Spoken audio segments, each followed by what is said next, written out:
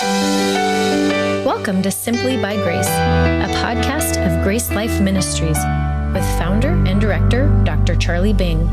This podcast and other helpful resources can be found at our website, gracelife.org. Now, here's Dr. Bing. There are a few sports that I enjoy more than fishing. If you know me, you know that I can get awfully fanatical about it. You know, there's just something about being out there and being under the clear sky and in early morning, watching the sun come up, being by the water, by yourself sometimes or with a friend, that I thoroughly enjoy. In fact, I can't remember a time that I haven't fished. In all honesty, I began and learned when I was 4 or 5 years old, and I can just always remember going fishing with my father and learning and fishing myself. There's some things that I've learned, though, from fishing. And one of the things that I've observed, I want to share with you this morning. One of the things I've observed as I've fished in many places and have seen many fishermen is that it's always a few of the people who catch most of the fish. Now, I don't know if you fishermen agree with that, but I've found that to be true. A few of the people catch most of the fish. In fact, it's just not my observation. I think I read somewhere that it's 10% of the fishermen that catch 90% of the fish. Now, I won't tell you which group I'm in because you'll just accuse me of telling a fish story. But that seems to be true. When we come to a different realm, the realm of spiritual things, I think I've observed about the same thing.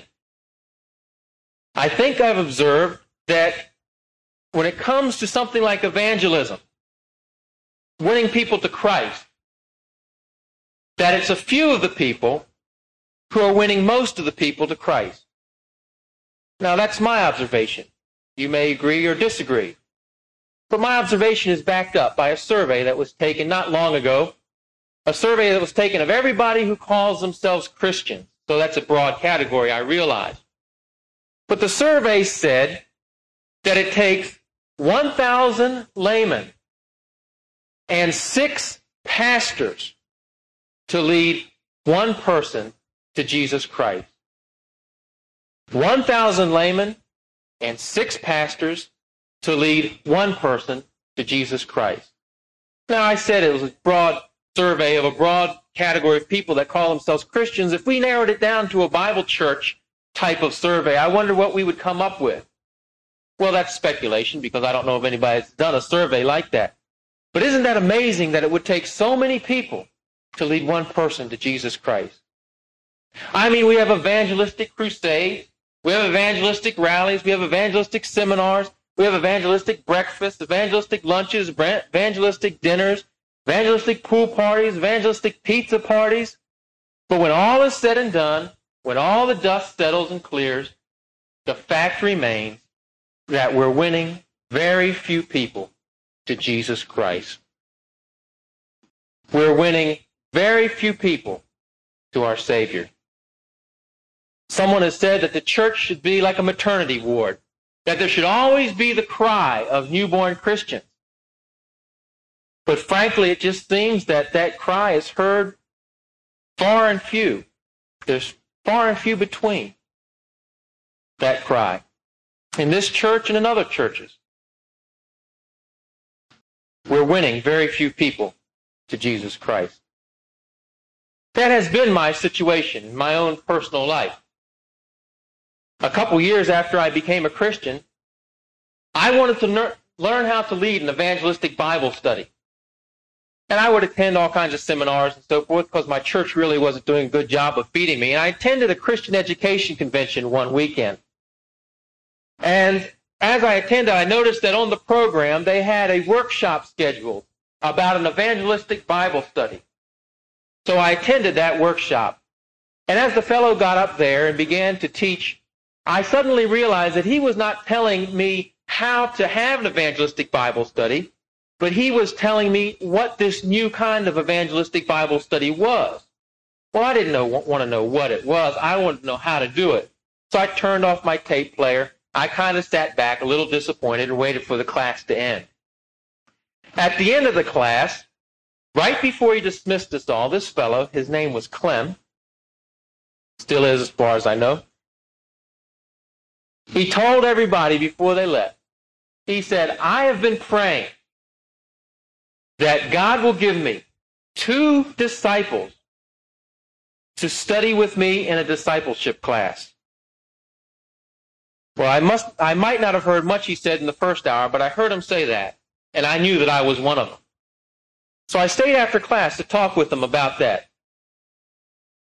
And we talked for a while, and I started asking questions, but he interrupted me, and he asked me a question. He said, Charlie, have you ever led someone to Jesus Christ? And I kind of thought for a while. And I said, well, I've witnessed to a lot of my friends. I've told a lot of friends about Christ and what he's done for me. He said, no, that's not what I mean. Have you ever actually led somebody to faith in Jesus Christ? And it almost surprised me to hear myself say, no, I haven't. And so Clem invited me to come to this discipleship group, meet with them once a week in the morning for a period of weeks to study principles of growth and principles of witnessing. And I accepted his invitation, and I met with them every morning for breakfast for many, many weeks. And for many, many years, in fact, we continued our study. He started a church, became the pastor, and I worked with him in the youth. And I can say that today, by the grace of God, that started me on the road to leading people to Jesus Christ. Now, that same invitation that Clem gave to me, that invitation is very similar to the one that Jesus Christ gave to those people 2,000 years ago by the Sea of Galilee. In Matthew chapter 4, we see Jesus Christ meeting Simon, Peter, that is, Andrew, James, and John, and saying to them, come, follow me, and I will make you fishers of men. Now, we need to see where this comes in the ministry of Jesus Christ. It's at the very beginning of his ministry. He had just gone through a temptation with Satan, and he had proved himself to be the king by his moral qualifications because Satan couldn't get him to sin. He proved himself to be king. What is the first sermon that Jesus preached? It's in verse 17. He says, repent, for the kingdom of heaven is at hand. From the outset of his ministry, Jesus Christ is calling people in an evangelistic message to faith in himself. And so it only makes sense that the very next thing he would do is recruit or invite other people to help him in the task of spreading the gospel of the kingdom. So when we come to Matthew chapter 4 and verse 18, Jesus is walking by the Sea of Galilee. He had previously been in Judea and is now back in the northern part of Israel by the Sea of Galilee. Well known for its fishing industry. The Sea of Galilee was a fertile place and had a lot of fish. And he was staying in the town of Capernaum. Capernaum was a town that was a fishing town. I come from Maryland, and a similar town would be Annapolis. And Annapolis is on the bay, and you go there, and there's docks and harbors and fishing boats all over the place, and seafood shops and restaurants. And you quickly recognize that it's a fishing town. There's a fishing industry there. And so he's walking by the sea, and I believe it's in the morning, because Simon and Andrew, his brother, are casting a net into the sea. Fishermen in those days would fish at night, mainly because that's when the fish were nearer to the surface. But I imagine it was a hard night, and they didn't catch very much, so Peter's casting a net into the sea. The word used for net here means it's a circular net with lead weights around the edge of it, the kind that they cast into the sea, and it sinks down and traps the fish under it, and then they pull it and it scoops them up and they can bring them in. Now, one thing we should notice is that this is probably not the first time that Jesus met Peter and Andrew, because you remember in John chapter 1 that Christ met Andrew, and Andrew ran and got his brother Peter and brought Peter to Christ. And you remember his name was Simon at that time, and Jesus said, your name will no longer be Simon, it'll be Peter. So there was a time previous to this where Jesus had met Peter and Andrew. So evidently this must be at least the second time. But I take it that Peter and Andrew are already Christians. They're already believers at that first confrontation in John chapter 1. But when he sees them this time, Jesus has a different message for them. It's no longer come to me as Savior. This time, it's follow me. Jesus is calling the men to follow him. He's saying, come after me. He's calling them right where they are in the middle of their job. Here they are fishing with the last thing on their mind is to go and follow someone, follow a religious leader. But Jesus comes along and says, follow me. Now you should notice that he meets them right where they are. Now Jesus could have been in Judea, and he could have called a completely different sort of person to follow him. After all, in Judea and in Jerusalem, he could have gone up and asked the priests to follow him. He could have invited the rabbis to follow him. He could have invited the Roman centurions. He could have invited the political leaders, the members of the Sanhedrin, the ruling body of Israel. But instead he waits and goes up to Galilee and invites fishermen. Now fishermen in those days, not in these days, please, were known as unlearned people. They were known as uncouth people. They were rugged. They were hard workers. They were a tough breed of person, not very refined. They were almost looked down upon. But he chooses that type of person. Now, I don't know what Jesus had in mind when he was looking for people, but I kind of suspect that what he was looking for was really just a willingness to learn, a willingness to follow. He probably looked beyond all of their exterior qualifications and into their heart. So what he says to them is, follow me. Now, when we read this verse, what comes to your mind? You see Jesus walking along and he says, follow me, and you see a couple guys falling in line behind him, right? Kind of like when Groucho Marx used to say, walk this way, and Harpo and his friend and brother would, walk that way after Groucho behind him. That's not really the idea here. When Jesus said, follow me, what he was literally saying is, come behind me. Come after me. Now, to us it may not be clear, but to Peter and Andrew and the others he called, it was very clear what Jesus meant. What Jesus was saying to them was, come and follow me as my disciples. That's the way they understood it.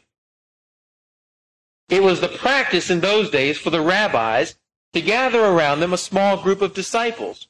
And so you would have the disciples of Shammai over here and the disciples of Hillel over here. And what they did was they didn't go to a school, but they followed a person. And if you were a master or a rabbi, a teacher, then you got a group of learners around you, a group of disciples. And what Jesus is saying, follow me as my disciples. It wasn't just that he wanted them to walk after him. Now today, I know our system is a little different. We are looking for an education. We don't look for a person, do we? We look for a school. And we get our catalogs and spread them out in front of us. And we say, I'm going to go to this school. And we look at the pluses and advantages, disadvantages of that school. We look at its record. We look at the facilities and all that it has. And we decide to go to this school. And we sit in classes where we don't really know much more about the professor than his name.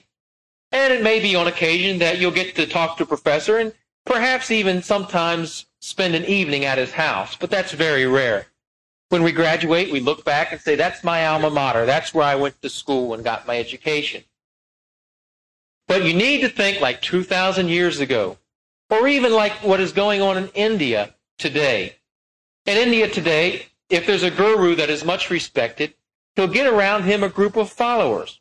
Those followers will follow their guru everywhere he goes. They'll eat when he eats. They'll sleep when he sleeps. They'll wash his dishes. They'll take care of him. They'll live with him. They'll be his disciples. Before long, they become a carbon copy of that guru. And what Jesus Christ is saying, Peter and Andrew here, is follow me as my disciples. And they understood. and followed him. Now, Jesus called them to follow him for a purpose.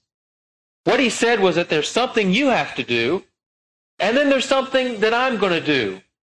He promised that if you follow me, I'm going to make you fishers of men. That's what he says in verse 19. Follow me, and I will make you fishers of men. Jesus Christ is promising to make these people into soul winners. He promises that those who follow him will be fishers of men. But something I want you to notice here about this statement, I will make you fishers of men. And the first thing is that Jesus Christ is saying, I will make you fishers of men. Jesus is saying, I am the one that's going to train you. If you win men to Christ, it's going to be me who makes it possible. If you are not fit, I'm going to make you fit. If you don't know how to do it, I'm going to teach you. It would have been pretty hard to argue with somebody like that, wouldn't it? I mean, you could say, well, Jesus, I've never witnessed anybody. I don't know what to say. Or, Jesus, I get all flustered when I have to talk about my faith. I get embarrassed. I can't do it. But that kind of excuse wouldn't wash with them, because he says, I will make you fishers of men. It's kind of like when I went and got my first sales job. I remember calling to find out about the job, and the voice on the other end was telling me about this job, and I found out that it was really a friend of mine that I'd known a long time. And so I said, well, look, Lloyd, I can't sell anything. I've never sold anything in my life. I can't even talk to people. I get all embarrassed and everything. I was voted the most bashful every year in school when I was a kid. And that's true. And he said, well, look, why don't you just come in and talk to me for old time's sake? I haven't seen you for a while. So I came in. And then he tried to show me that I really ought to be in his sales group. And I started to give him my excuses. And he said, look, Charlie, you come with me and I'll make sure you learn how to sell. I'll make sure you're a success. That's what Jesus is saying here. He's saying, I will make you fishers of men. And he puts the burden on himself. The second thing I want you to notice about this statement is that he says, I will make you fishers of men. What Jesus is saying is that it's going to be a training process. First things first. Let's start with the basics. How do we win men to Jesus Christ? First we follow, and then there's some time in which I make you fishers of men, and then at the end you become a soul winner. Now Mark has a parallel passage to this, and Mark makes it even clearer because he adds a little word in there. Mark has Jesus saying, I will make you to become fishers of men, clearly emphasizing that there's a process here, that time is involved, that it's a training process with Christ as the master and us as his disciples, and finally, at the other end, we come out as soul winners. And that's how we learn almost anything. That's how I learned to fish, for example.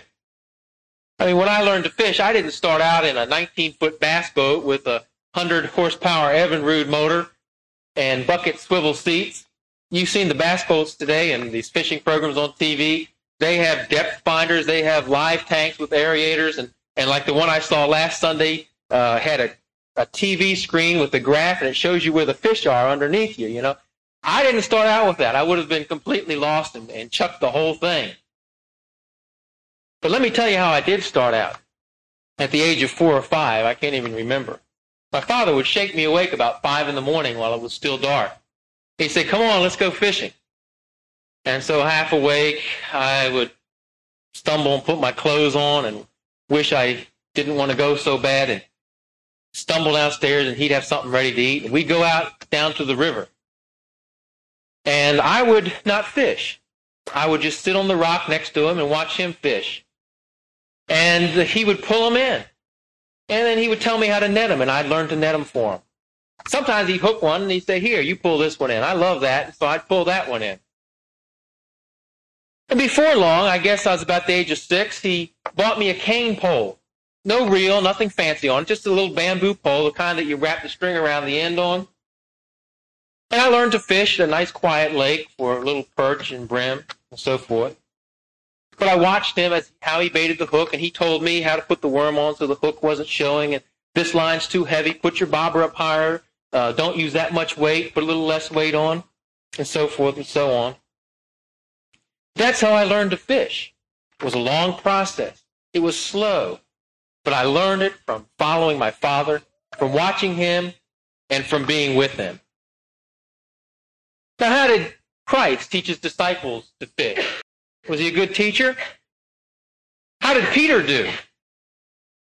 You remember some of the lessons that Peter got through the life and ministry of Jesus Christ. Here he's saying, Peter, follow me and I'll make you a fisher of men. But we know that Peter didn't fish for men while Christ was walking the earth before his death and resurrection. Peter was pretty much too busy getting in trouble and sticking his foot in his mouth. But in Acts chapter 2, what do we see Peter doing?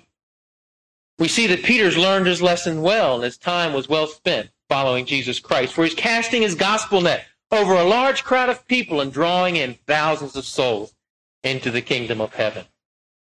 It took time. It took discipleship. But Peter learned how to fish for men.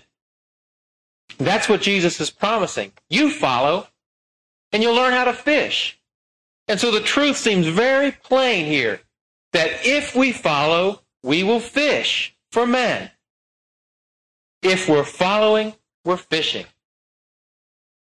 And I think, in some sense, the converse is true also. If we're not fishing, then we're not following. If there's not people being won to Jesus Christ, we have to seriously ask ourselves if we're following him as our Lord and Savior. He's the one that makes us fishers of men. Now, you've seen the symbol of a fish that usually associates that person with being a Christian. We put it on, it's on a storefront. We know that the owner is a Christian. We put it on our car bumpers, and we know that the driver is Christian. We put it on our books. We put it on our house. But a symbol doesn't make us a fisher of men. A seminar doesn't make us a fisher of men. Reading books and learning methods doesn't make us fishers of men. It's following Jesus Christ that makes us soul winners. Christ says, follow me, and I promise I will make you fishers of men if you just follow me.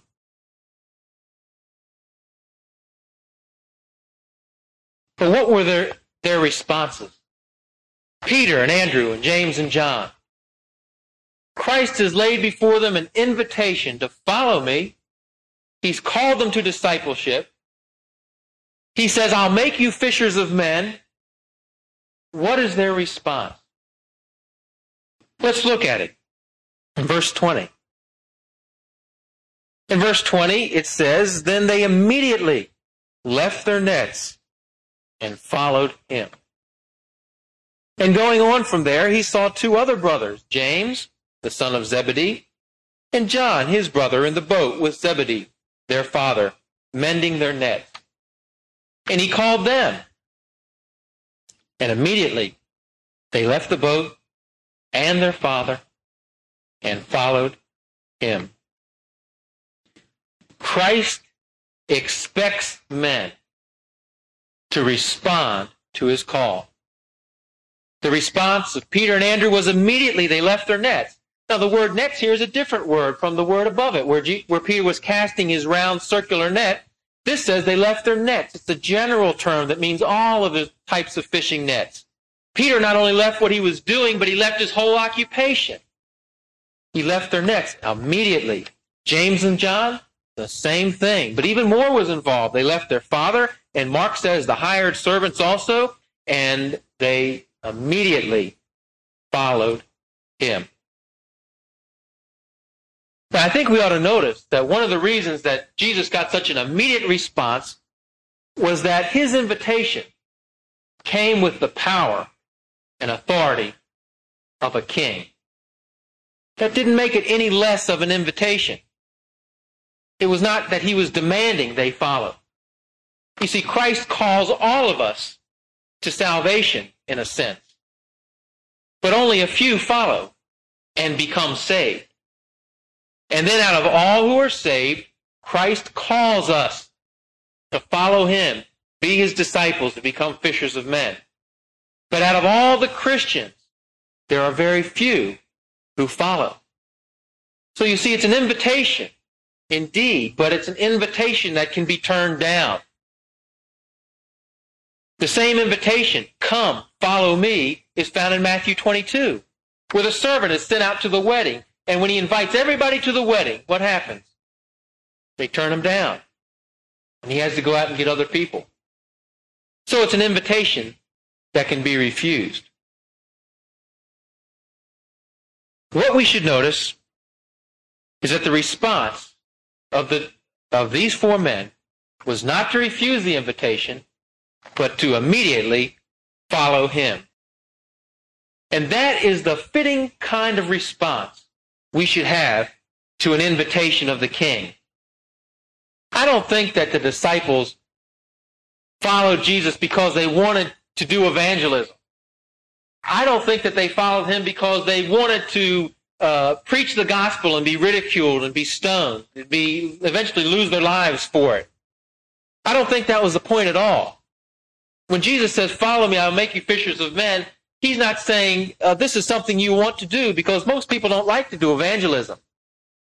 I told somebody not long ago that I was going to be an evangelist, and it's not really that I like to do evangelism, it's just that I don't like to see people go to hell. And he got a kick out of that. But in a sense, that's true. And what Jesus is saying is, I don't care if you want to do it, but what I'm saying is, follow me. And the king is laying before them an invitation. And the only fitting response to an invitation from a king is to immediately follow.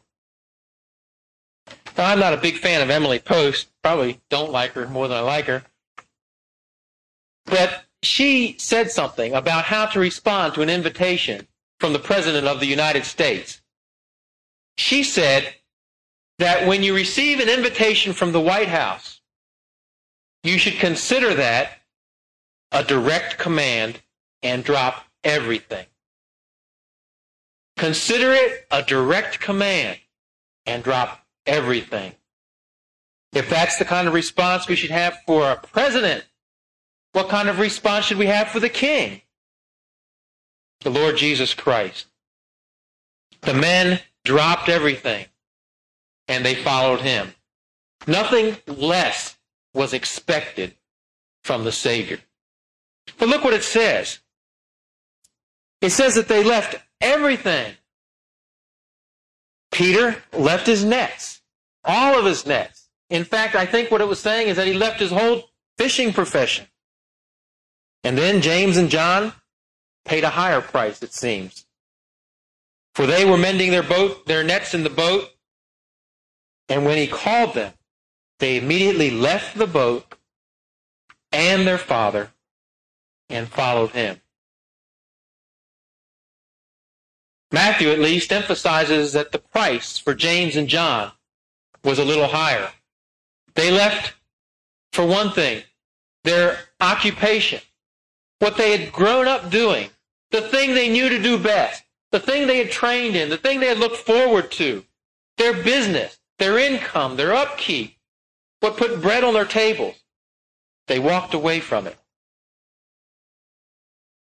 They also left their family, the ones they loved, the ones whose voice they loved to hear, the ones that they loved to be near and who loved to be near them.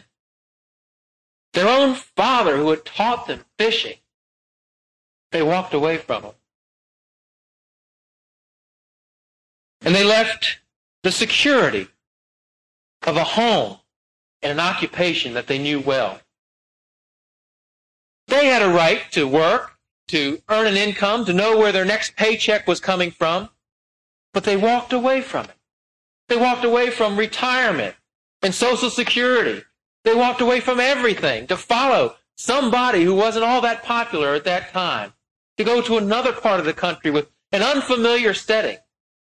to see people that they didn't want to see and didn't know, people who threatened them. Their price was high. They left everything. I think this shows us that if we're to be fishers of men by following Jesus Christ, that it won't always be convenient. It won't always be comfortable.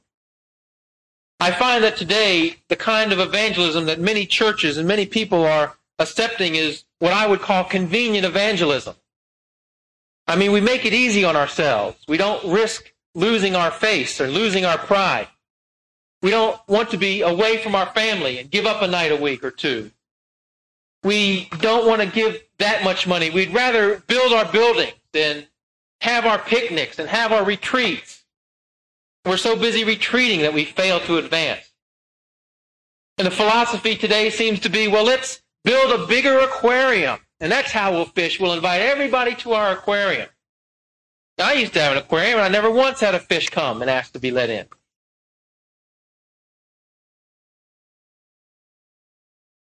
There was a farmer who was sitting in his backyard, and he had his feet propped up on an old stump, pipe in his mouth, and he was sitting there dangling a line in this big steel tub of water.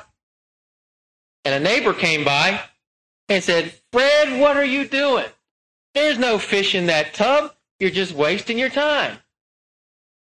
And the old farmer looked at him and he said, "Well, I know there's no fish in there, but it's powerful convenient." And that's kind of the attitude that some of us have. That we'll give, but not till it hurts. A little time when it's convenient. But the disciples left everything. Everything.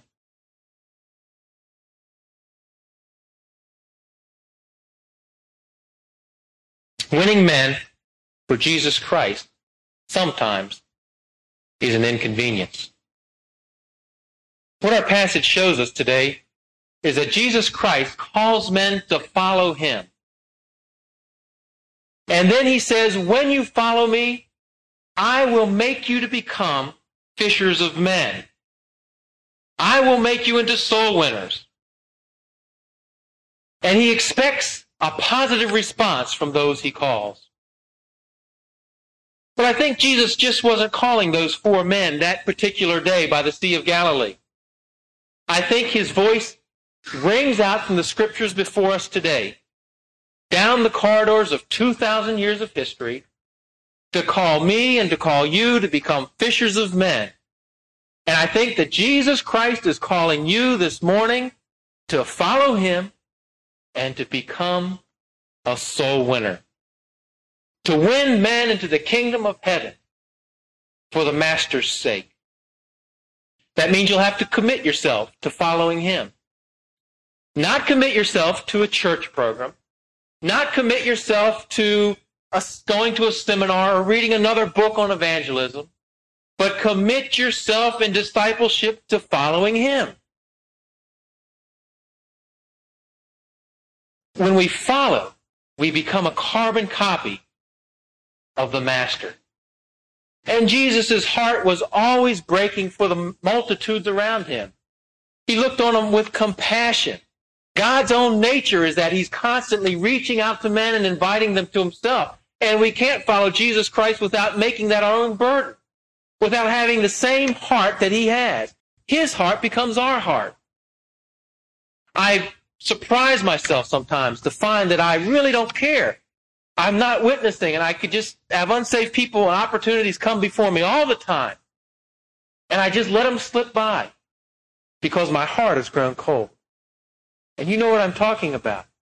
But when we follow the Master, his heart becomes ours. When we spend time with him, when we talk with him and communicate with him, when we take time alone with the Master, his heart becomes ours. We commit ourselves to following him. And he makes us into a soul winner. We let him do the work. And slowly but surely, he gives us boldness that's born out of a compassion to see people saved. He gives us a burden for those who are lost. He begins to do a great work in us to make us into winners of men. The interesting thing here is that Jesus called the disciples right where they were, as fishermen, to be fishers of men. And so Christ calls us today right where we are, to keep on doing what we're doing, but to make the winning of souls our supreme business. And so he touches an electrician and says, "Follow me." And you'll not only turn the lights on in the house, but you'll turn the lights on in somebody's life by telling them about the light of the world. And he looks at a dentist and he says, "You'll not only stop tooth decay, but I'll show you how to cure spiritual decay and fill that cavity in that person's soul." And he looks at a banker and says, "I'm not going to just have you from now on balance the books and show people how to get in and out of debt, but I'm going to show you how to tell people that their debt is already paid and the debt is canceled." He looks at a teacher and says, "No longer are you just going to teach your students how to read and to write and to figure, but from now on you're going to teach them the way of salvation. Teach them who the true teacher is." He looks at a student and says, "No longer are you just going to go to school and watch your fellow students learn, but from now on they're going to be learning who is the one who is called the wisdom of God. They're going to learn that all knowledge begins with the fear of the Lord." And he touches a homemaker, says, "Follow me."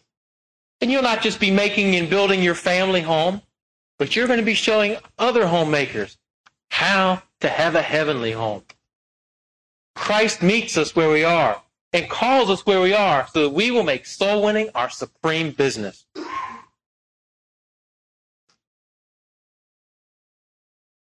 He'll use what we have. If we give and have the gift of giving, he'll use it. The gift of teaching, he'll use it. The gift of serving, he'll use it. But the great thing is he takes us just as we are and uses us right where we are. Some will be fishing in their backyard with poles and we'll catch them one by one. Some might be fishing in the deep sea and drawing them in by the netfuls. Some will be witnessing to people one-on-one and winning people to Jesus Christ that way. I have a friend like that. He just goes and he brings them in one at a time, but he's probably brought more people to Christ than anybody I know. Some will lead evangelistic Bible studies and maybe bring them in 2 or 3 at a time. For some of you, following Christ will mean that you'll be preaching the gospel, sharing your testimony, and seeing scores and scores of people coming to Jesus Christ. Maybe in your backyard, it may be somewhere else. You know, I've always wanted to fish in these lakes that you hear about in Canada. They say there's lakes up there that no man has ever fished. And, you know, you throw in your lure and you just pull them in one after another. I've always wanted to do that. Fish where no man has ever fished. But some of you will do that. God will call some of you young people overseas and to give your life and lands and lakes and ponds where there are people who have never heard the gospel of Jesus Christ, and you'll spread your nets out and you'll be bringing people to Christ by the scores. But it all starts with following him. And I'll warn you that there's a price. There's a sacrifice involved. It doesn't come easy. It will cost you time away from the ones you love. It may even separate you geographically from them. It'll cost you money. You'll have to buy money to run here and there. You'll have to buy more money. You'll spend more money on lunches and dinners for people, on entertainment. You'll be buying tracts and books to give away and Bibles. It'll cost you some pride, because not everybody wants to be talked to about religion. But one thing is sure, that you'll never, ever have to apologize to anyone for winning souls to Jesus Christ. You will never have to stand before God and say, "God, I'm sorry I brought all these people into heaven." Somebody comes up to you and you say, "Hey, friend, are you going to heaven?" They say, "It's none of your business." You can look them in the eye and say, "Yes, friend, it is my business. I've made it my business. Jesus Christ has bid me to follow him and to become a fisher of men. It is my business. I just happen to be an electrician. I just happen to be a secretary. A part-time job. There's only one thing that we can take with us to heaven, and that's a friend. We leave it all behind. We can worship in heaven. We can study the Bible in heaven. We'll have fellowship in heaven. We'll even eat in heaven, go to the marriage supper of the Lamb, or on earth, wherever your interpretation puts it. A lot of things we'll be doing in heaven, but we will not be able to snatch our friends out of the fire. We will not be able to keep our neighbors from going to hell. We will not be able to witness to our friends when we're in heaven. The only thing you take to heaven is a friend. So Jesus says, follow me. Follow me. I'll make you into a soul winner, into a fisher of men. And he expects us to respond. Now, this morning, Christ is calling you to follow him, to become fishers of men. What will be your response? Let's close in prayer. And perhaps as we pray, you would just want to tell God that I hear your call and I will follow. And I would encourage you to make that your prayer. Now, Father, you have spoken to us today. You have given us your word of truth. Your voice is as clear as that morning along the Sea of Galilee. You are calling us to follow you and to become fishers of men. I pray, dear God, that nothing stand in any of our ways. That we would follow you, leave everything behind, without apology, making it our main business, our supreme task. And Lord, we'll just trust you to make us into fishers of men for the Master's sake, for the glory of God. I pray in Jesus' name. Amen. Thank you for listening. For more resources, or to help spread the message of God's life-changing grace, visit our website at gracelife.org. We'd love to hear from you. Send us a message at simplybygrace@gracelife.org. See you next time.